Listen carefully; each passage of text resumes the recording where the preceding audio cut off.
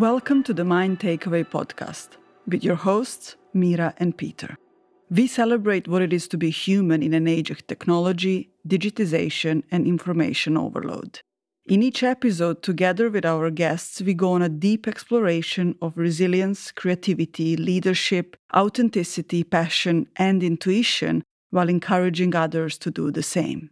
What underpins all of our conversations is human connectedness, collaboration, and community. In this episode, we speak to Csaba Toth, who is a British-Hungarian entrepreneur, researcher, and speaker based in the UK. He's the founder of ICQ Global, a people development organization with licensed partners in 35 countries. Csaba is the developer of the multi-award-winning Global Disc model and the best-selling author of the Uncommon Sense in Unusual Times hybrid book, published with Marshall Goldsmith. Enjoy listening. Hello and welcome to the Mind Takeaway podcast. Today we are here with Csaba Toth. I'm not sure if I pronounced the last name correctly, so please correct me. Yeah, is good? Almost correct. Almost correct. So Csaba is a founder of ICQ Global and author of Uncommon Sense in Unusual Times. He also works with leaders a lot, and that's one of the reasons he's here with us today. Welcome. Yeah, welcome. Thank you for having me. So Csaba, what was really interesting when we first heard the title of your book, and it was Uncommon Sense in Unusual Times, and you know, people talk a lot about common sense, and that's in what I see in that is the beliefs, the confirming beliefs and ideas that we already have. So I was really interested in knowing more about what it means. So if you could tell us just briefly about what is the book about? Okay, so when we talk about cultural differences, most people visualize countries and different nationalities, maybe genders or generations. But there is much more to it. Of course, they're important, but there's much more to it. Because when we expect people to have common sense, technically we're asking them to come to the same conclusion as us, even though they have a completely different perspective, psychological needs and values, which is naive at its best, but selfish at its worst. So when we talk about cultural differences, they are clashes of common senses. And if that's how you approach this topic, then you can remove the illusion of separation, the illusion of superiority, and you can replace it with the power of synergy and curiosity. So the book is about this, because there are so many outdated and incomplete ideas in our field that often people dismiss the topic thinking they don't need it if they are not global tycoons or international companies. And that's not exactly true. Because more than 80% of cultural differences exist within countries, not between them. We all belong to 15 or 20 cultural groups at the same time. Country of origin is one of those. It's a tiny, tiny fraction of that. So even when we talk to someone in our own family, what are the chances that the other person belongs to the same 15 or 20 cultural groups? It's next to zero. So every single conversation is a cross-cultural dialogue, but most people don't know about it. So they are not actively looking for the solution that would unlock the potential within and between people. So the book is about building awareness, providing the tools, the strategies, the techniques, and all the resources to make it work. It's really interesting, isn't it, that we talk about diversity and inclusion, and then we do all the good things with all the great intentions, and then because our own discomfort or our own ideas, we try to make people the same. As you said earlier, we just had a short conversation before we started recording. We tend or we feel more comfortable when people are conforming to the norms that are already there. And that's not the real thing, is it? I mean, this is part of it. It's called homophilic diversity, that we like and trust people who are like us inside, not on the outside. So often companies have the best intention and they use their own common sense when they talk about diversity. They want to increase it. But if you look at the research where they compared 17 different cultural groups in terms of practicality and range of differences, then the bottom three were country of origin, gender, and generation. And these are the ones that most companies focus on. And I'm not saying that the visible layer of diversity is not important. Of course it is, especially when we talk about, equal opportunities. Of course it's important. But if you look at performance, then there is only one layer of diversity that has proven benefit, and that is cognitive diversity. So I can show you case studies where it was a really colorful team, 10 people from 8 different countries and 3 continents. On the surface, really diverse. It looks good on the website. Deep inside, the cognitive diversity index was 22%. They were pretty much identical inside. But it also makes sense. Why would you employ somebody who annoys you? It doesn't make sense. You have enough hassle in your life. So we're going to hire somebody, at least most people, who we can like and trust. And we often don't know that, oh, yeah, you remind me of myself. And that's one of those reasons, because you said it's comfortable. Yeah, it's interesting. Sorry, Peter, just remember that one. Yeah, just a few days ago, I spoke to somebody and we were talking about, working with clients and, you being comfortable with the people that you work with in order to give them best results. And we came to and I said, if I take the client to work on a really long period of time, so for example, 6 months and a year, I need to like that person. And then we actually came to a conclusion. I don't need to like everything that they do. And it's probably okay to be really uncomfortable with them because I don't learn. There is no real connection over there. Nobody learns if we are the same. But I need to like who they are inside. And what I meant by inside was who they are before their beliefs and the experiences that made them do some stuff that I maybe don't like. Does that make sense? Before they had beliefs? What do you mean by that? Before who they are. So, for example, when you're feeling good, yeah, and you tend to do good stuff. When you're feeling stressed, this is your beliefs of self-protection and your learned behavior of self-protection kicks in, and then you often do stuff that isn't so good. So if you're a manager, you might be micromanaging. If what comes to my mind is war or even physically harming people when you are under stress and feeling that you need self-protection. So what comes before that? Mm-hmm. I think that's the real personality that comes out, because it's often much more reactive than learned, because we revert back to our natural state and we just amplify it. And in survival mode, we don't have to be nice, we don't have to be inclusive, we have to be strong, and we have to be quick, pretty much. So I think this is when we can see the real person, because it's so easy to preach about fasting when we are full. But when we are hungry, then it gets difficult. And I think that's when we can see the real person, because they don't have enough energy to keep up that image and the mask. And that's when we can see behind it, when we catch them off guard, when they're under stress. And that's the interesting part, because you see things that so far they were just hiding. And I'm not saying that it's pleasant, but we can accept it. And when we talk about being comfortable, I think that's important to not dislike people, at least. That's definitely important. But when we are too comfortable, that's not good either. So I would rather focus on psychological safety. Mm-hmm. That's and even according to Google, that's the number one trait of high-performing teams. So I'm not scared of making a mistake. I'm not scared of you mocking me if something happens. But it doesn't necessarily mean that I'm comfortable. If you think about the flow state, for example, that's 50% challenge and 50% support. So if we are too comfortable, we're not going to be in the flow state. We need that pressure. Evolution happens under stress. And I think the current climate is an ideal environment for that now, in that way. I mean, to create psychological safety and truly have a high-performing team, as you've uncovered, it's a great spot. And I love where you're going with the book and what, the work that you do, because you have to have those real situations come up. And that's when you get to know people. Yeah.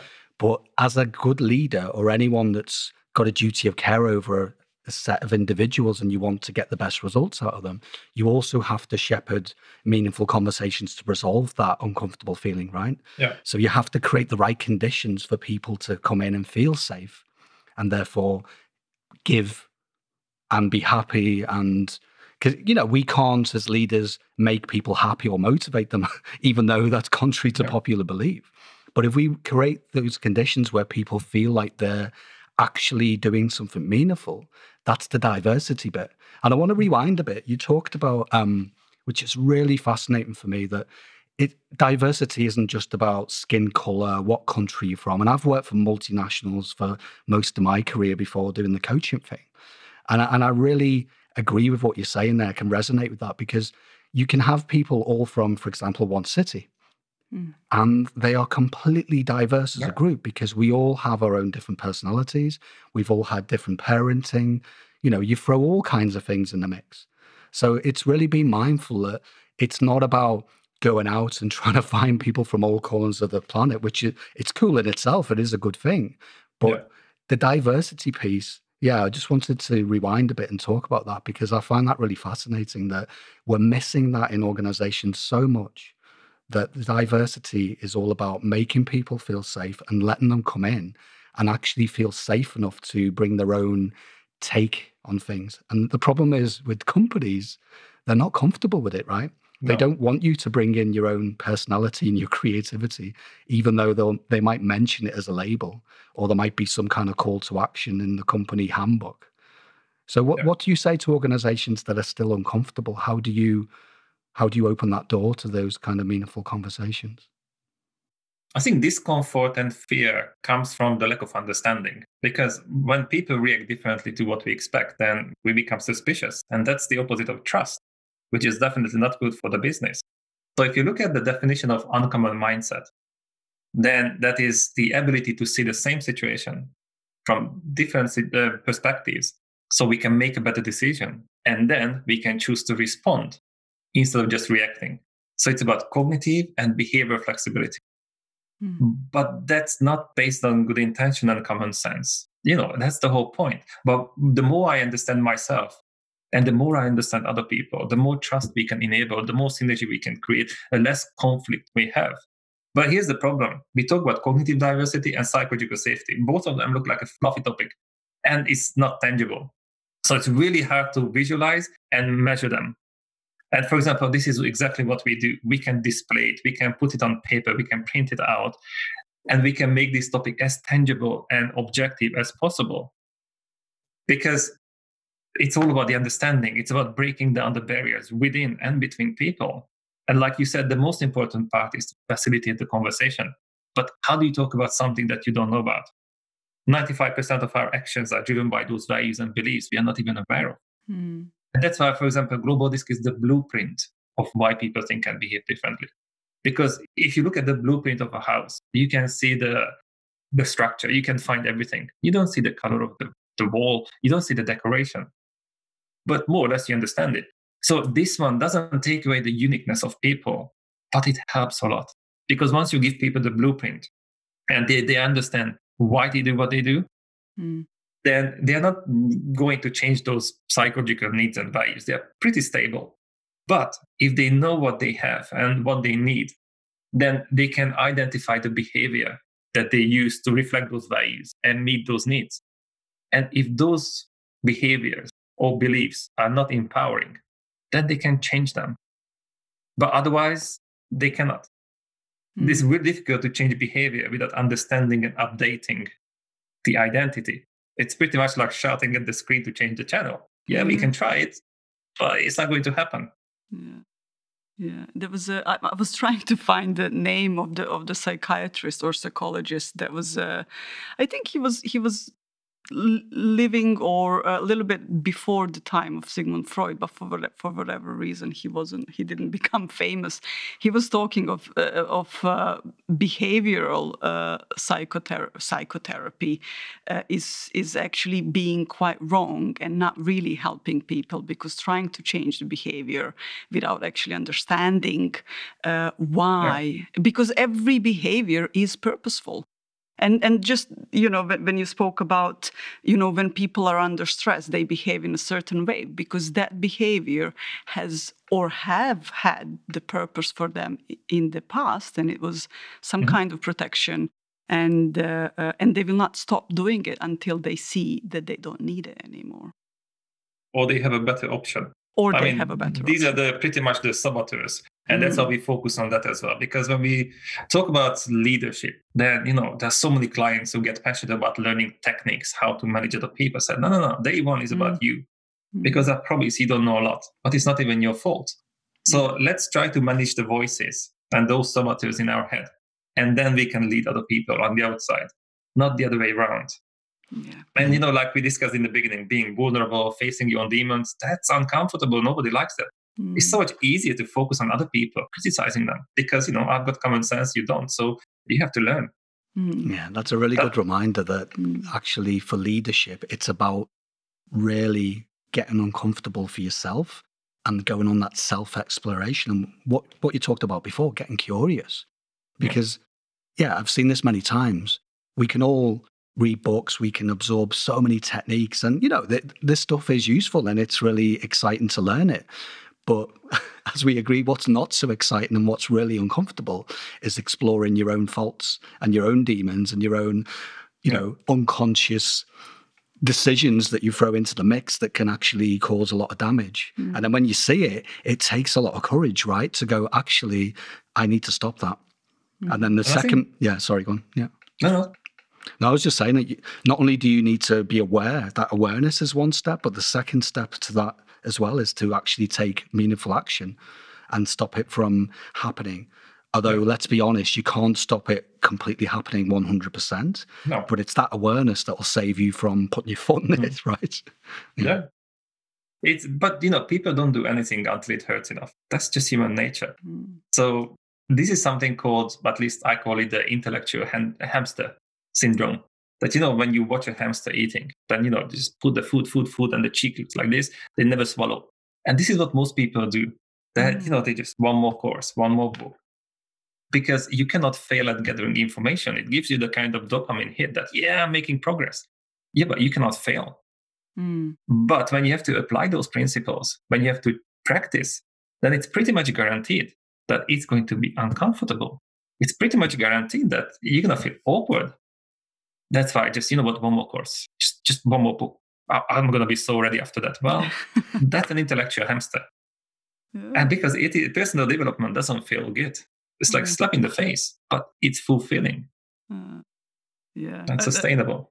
It's a beautiful metaphor. I'm really glad you mentioned it. It's just so visual, and this is what and this I think I've recently spoke about it as well. It was about we think that giving, and this is what most management and leadership development programs in companies look like.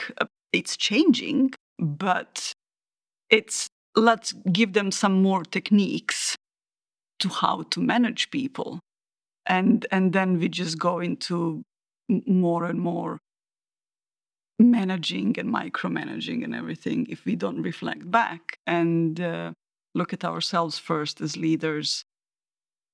We're not going to get very far. No, but there's a challenge there. The challenge is that if something is too complicated, people are not going to use it. It doesn't matter how good it is. So, to me, it's not about the tools. It's about creating the right mindset. Because if we don't do that, nothing is going to happen. It doesn't matter how good the tool is.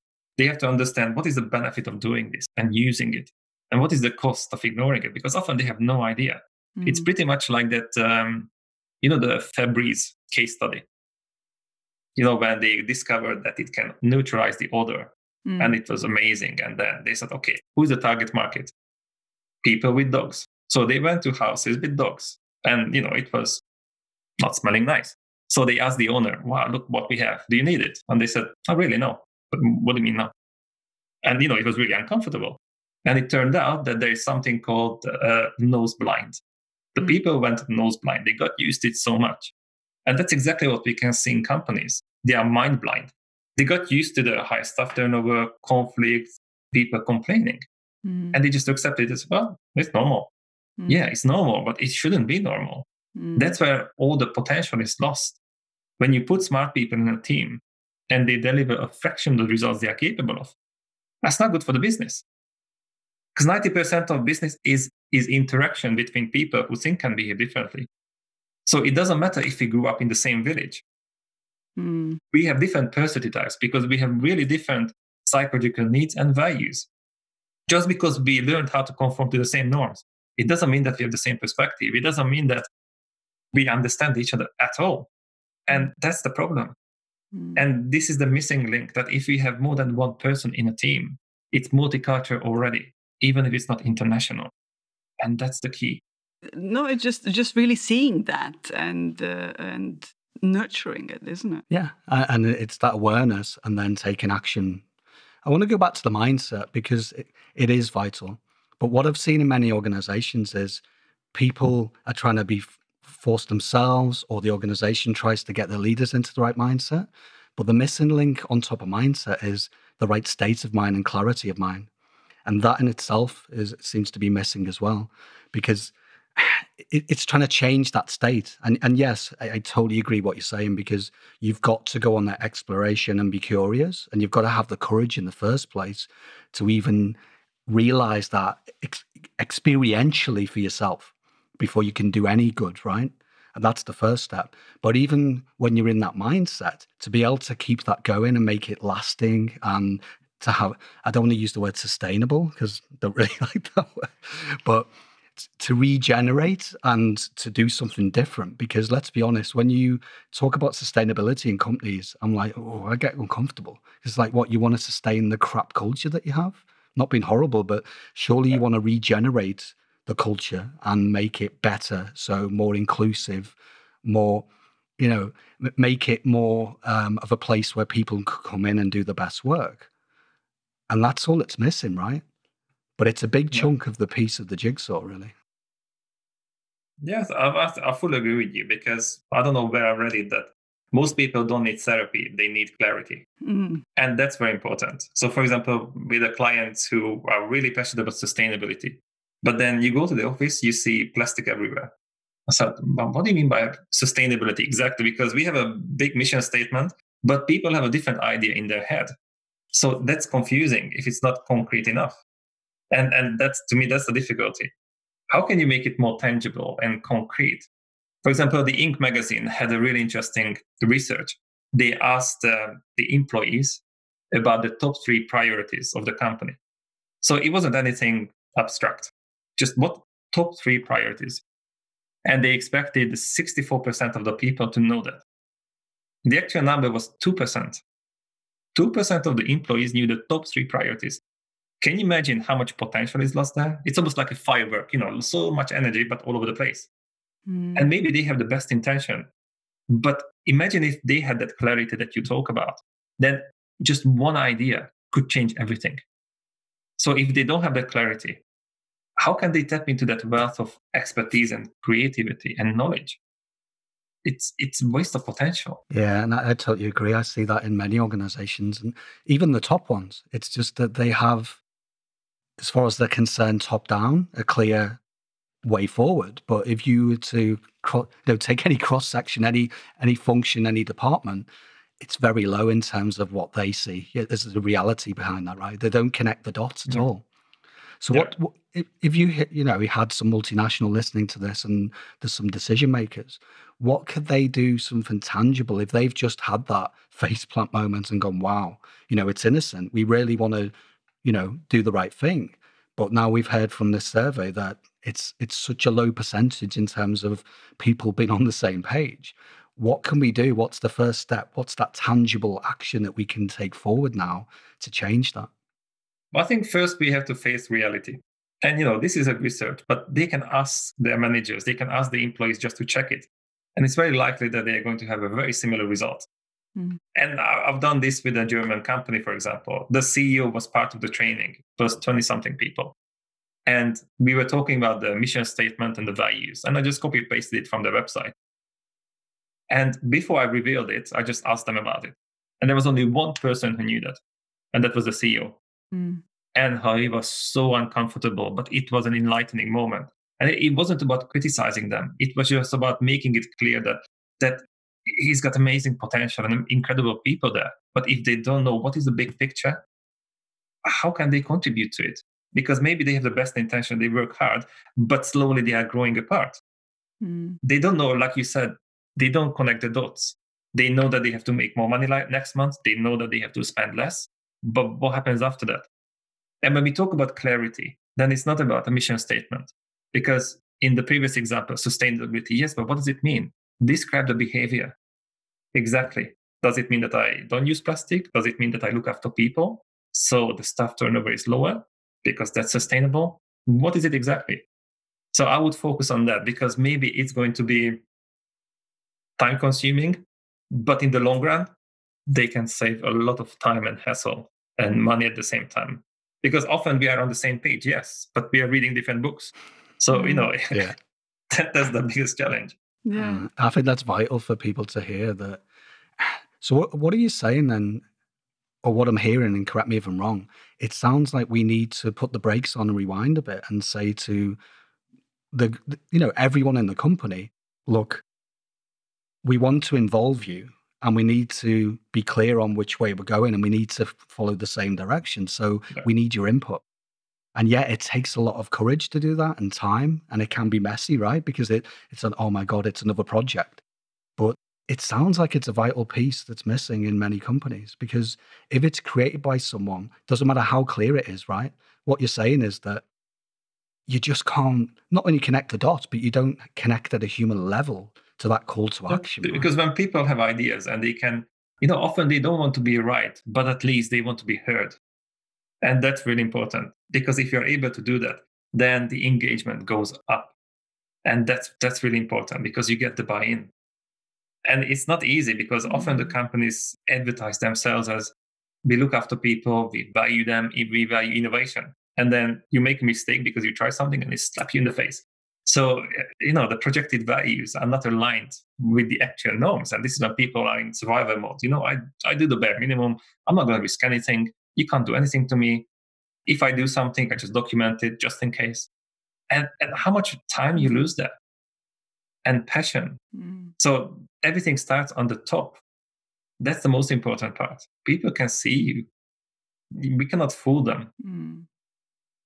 So if we say something, we have to mean it, and we have to back it up with actions as well. Just saying that I've got an open office policy and then nobody comes in, well, there's a sign. Something is wrong. Yeah. It's really challenging to, and I think lots of people, lots of companies, they see that things need changing, but it's really that decision to actually change something. And as you said, I think you said it on the very beginning, is that people don't go to change something until they really have to. This is where the language is important, because as soon as you talk about change, it's a negative thing, because change implies that you're not good enough. And nobody wants that. Sometimes we use massive words like transformations. Oh my God, that sounds like hassle. So our approach is really different, because on an individual and team level, we just show people that they are awesome already, but they have much more potential, and we can help them unlock it by giving them the blueprint of why people think and behave differently. So you don't have to change. It's about upgrading, leveling up. It's you, an even better version, as a person, as a team, as a company. And immediately, it doesn't sound that bad. Because sometimes when you say change, it is scary. But most people are not scared of change. They are scared of sudden change. And often they try to deny the fact that the world is changing around them. So they try to protect the status quo. But then the gap is getting bigger and bigger until they break.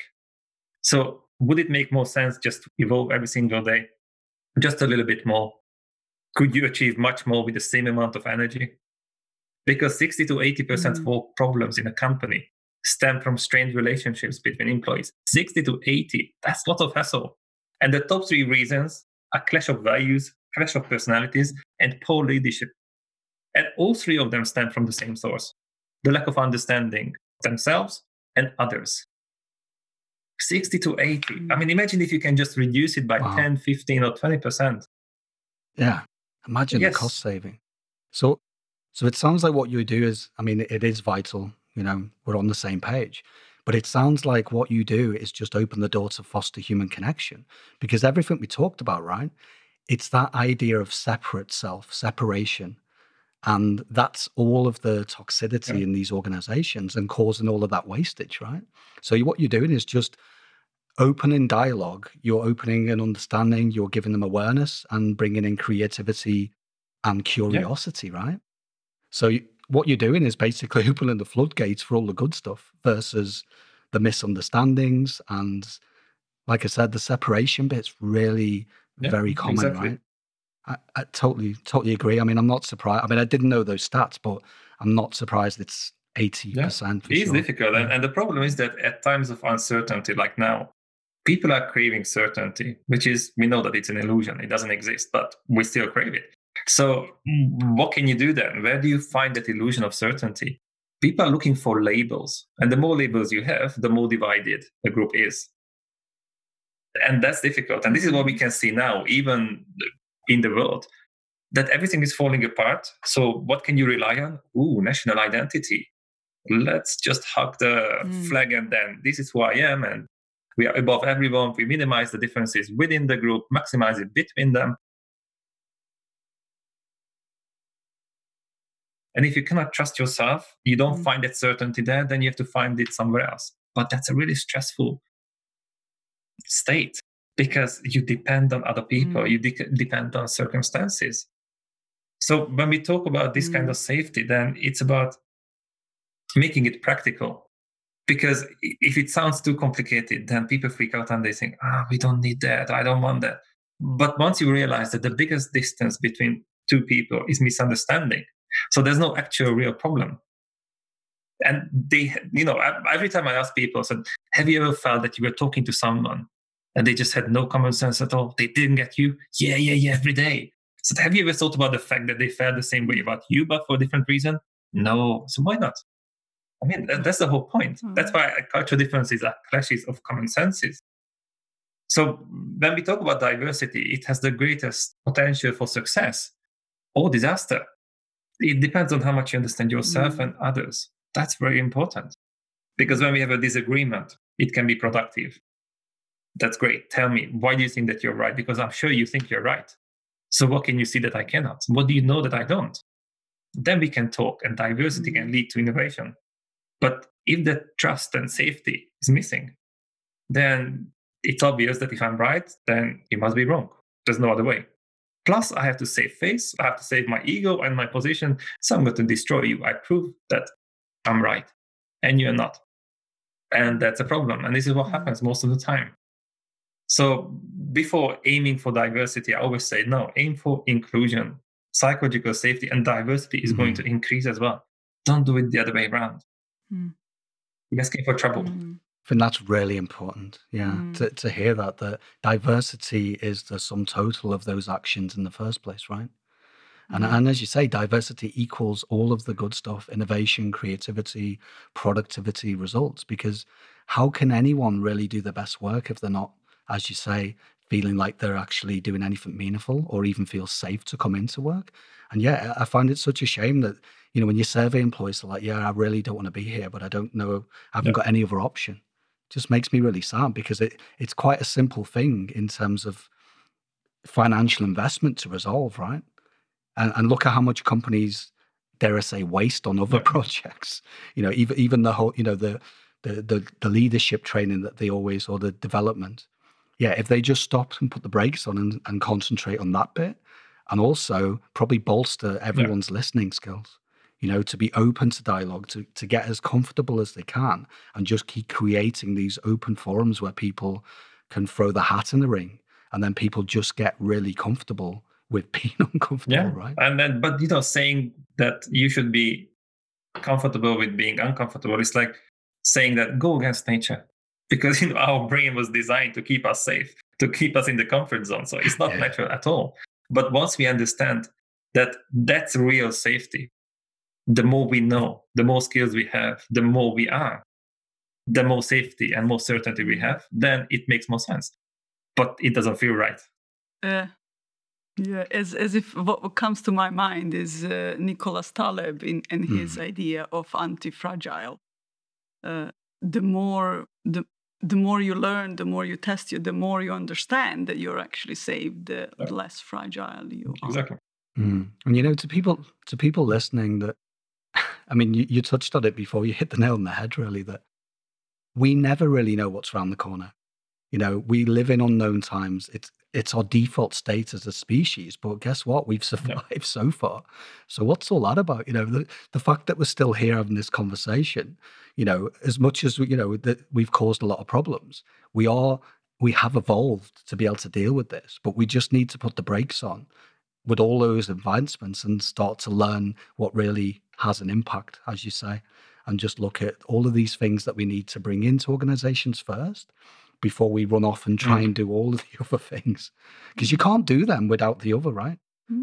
It's like building a house with no foundation. Exactly. Or maybe that's the missing part now, because if you think about the last 20, 30, 40 years, it was much easier than the previous 50 years. So, we are not used to difficulties. We complain about things that there were nothing, for our grandparents. And, even if you just talk about wearing a mask or we don't, social distancing or not, and they just can't understand that, we had Second World War. We had to go through hell. And you guys complain about these things. It's unbelievable that sometimes we focus on happiness and being comfortable so much that we become weaker. Because I think this is just like an urban legend that we can be in a plateau. No, you cannot. It's the compound effect. You go down or up. And often we cannot even see it, but there's no plateau. It doesn't exist. If you're in the comfort zone, we are not using the skills, then we are losing them. Neuroscience proved it already. If you're not using something, it disappears. Muscle, the brain. Yeah, it atrophies, right? Yeah. I mean, I really rarely speak my own language now. And when I do, the language, my mother tongue, I can't remember words. I have the same problem. It doesn't sound classy at all. Well, I don't have that problem because I'm mono. But You're mono. Yeah, but going back to what you said, that's really vital for people to listen to, because we have got really comfortable because we have it good. Yeah. I know that we all still have challenges, and you could argue one person to the next. Someone, if you compare, that's the problem as well. Even comparing you to someone else, there's no like for like. Yeah. And if you go back to that diversity bit, that you can have 100 people from the same village, but they are completely unique. And that's that missing link for companies, is just treat them like an individual, amazing human being that's got massive potential if you're willing to foster it. Well, that takes energy. And I think especially if you look at the Gallup research, that the bottom 5%, so the most disengaged layer of a company, is middle management. I mean, they're the ones who lead 70% of the workforce. And again, this is not criticism, because often that's the bottleneck of the company. Because sometimes the best employees are promoted to be a manager, a leader, which is a completely different job. It's really stressful, just like a filter, filtering the information and the hassle up and down. And what happens when the filter is clogged? Well, there's a problem. If you piss off your employees, they're not going to treat your customers right. And they need people skills the most. But they don't necessarily get the support, because most of the training is for senior leadership. So by the time they're senior leaders, they have a massive baggage. Instead of starting, in the middle management and giving them the tools to succeed. And that's important there. No, I totally agree that investment should be. I'd even hazard a guess, even before they even get into an initial middle management role. Yeah. I would even give that to all employees. When I think back of all of the kind of training I had in organizations, it was actually too late for individuals in my team. I mean, I was always doing stuff outside of work and not asking permission, but that was just me. But a lot of my colleagues had never really stopped to reflect about this stuff. Yeah. But as we've just said, it was too late, because they were already innocently bringing in their unconscious biases to everything they were doing. And they hadn't even stopped to even reflect, because they were so stressed, so busy, as you say, trying to fight fires, trying to shepherd all of that misinformation and trying to do a meaningful job and trying to keep the wheels from falling off when they'd already fell off, kind of thing. Yeah. What I was going to ask you as well is that, I mean, we're coming kind of to the end of it, but Does anything stand out for you to share in terms of people listening? So, I mean, we covered a lot of ground, so thank you. I mean, we could go on for hours with these subjects, it's fascinating. But for anyone listening and, maybe a little bit lost at sea right now, a little bit stressed working in an organization, they could be a middle manager or even a CEO for that matter. If they're listening to this and it's sort of started to strike a chord or resonate a bit, is there any other part and wisdom you would say to these people? Wisdom is a big word, so I'm not sure I've got wisdom, but I've got ideas and thoughts, definitely. Like one of the most important question is that, do you want to be right or you want the results? And that's just an interesting question immediately. Because if I look at people, then most of the opportunities, time and energy are lost for two reasons. One is friction with people who think and behave differently, and the other one is friction with ourselves, self-sabotage. So focusing on the root cause of these problems could save us so much hassle. And that's just about understanding why people think and behave differently. So it's not about changing. There's nothing wrong with us at all.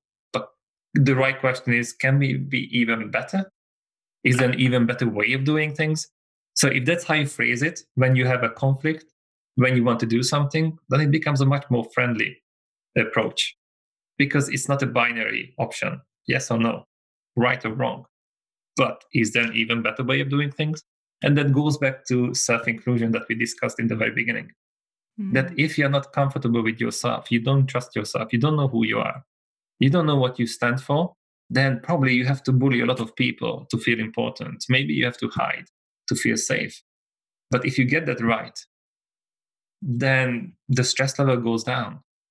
Stress is not an illness. It's just when people react differently to what we expect, we are not getting the results. When the outside picture doesn't match what we have inside, then we get stressed. When we feel that we don't have enough resources to cope with the situation.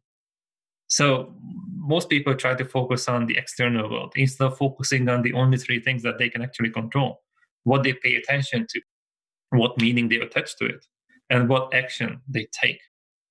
Not the outside world, inside. So our training is about this. That's why the mindset is so important. Get to know yourself. And I think the current situation highlighted this problem, because how many people had to work at home, spending so much time alone or with their families, and it turned out they don't like themselves, they don't like their families that much. and it's so easy to be distracted at work, talking to the colleagues, complaining about the boss, the clients. But when you have to manage yourself, wow, that's a challenge. Motivate yourself, hold yourself accountable. Yeah, sort out the issues in your family. How many people want to inspire millions and change the world while remaining the same? That's difficult. It's not going to happen. I mean, we have a lot to do around us. We are the best case studies. And to me, that's the most important part. Just be an example and lead by example. Because if you just go around and say, you should do this, this, this, then people think, no, thank you. But if they see that you're happy, you're confident, you're not stressing, and they ask you, so how did you do that? What's your secret? Then they listen. And I think that's the way forward. We are the best case studies. So let's focus on that. Perfect. Yeah. Amazing. Thank you very much for this. Because I think you've said it all. I don't need to say anything else, really. But no, but it's a lot to reflect on. And I hope people find this useful, because that's the starting point. You have to go there yourself. And that can only be the first step. And as we've talked about, it's the foundational piece to the jigsaw before you go off and try and change the world. And I've done it innocently when we were younger. You do it and you learn. But it's interesting how many people don't stop to breathe air and reflect and still keep doing the hamster wheel thing. Can I ask you, so if people are really excited about what they've heard and, like I say, it resonates with them, where would be the best place to reach out to you and see, the wonderful work that you're doing? I think the best option is LinkedIn. I'm always happy to connect with everyone who is interested in this topic. And the other thing is probably the book, The Uncommon Sense in Unusual Times, because it's not just a book. And I'm not just preaching about this topic, but I really want to invest in people and relationships.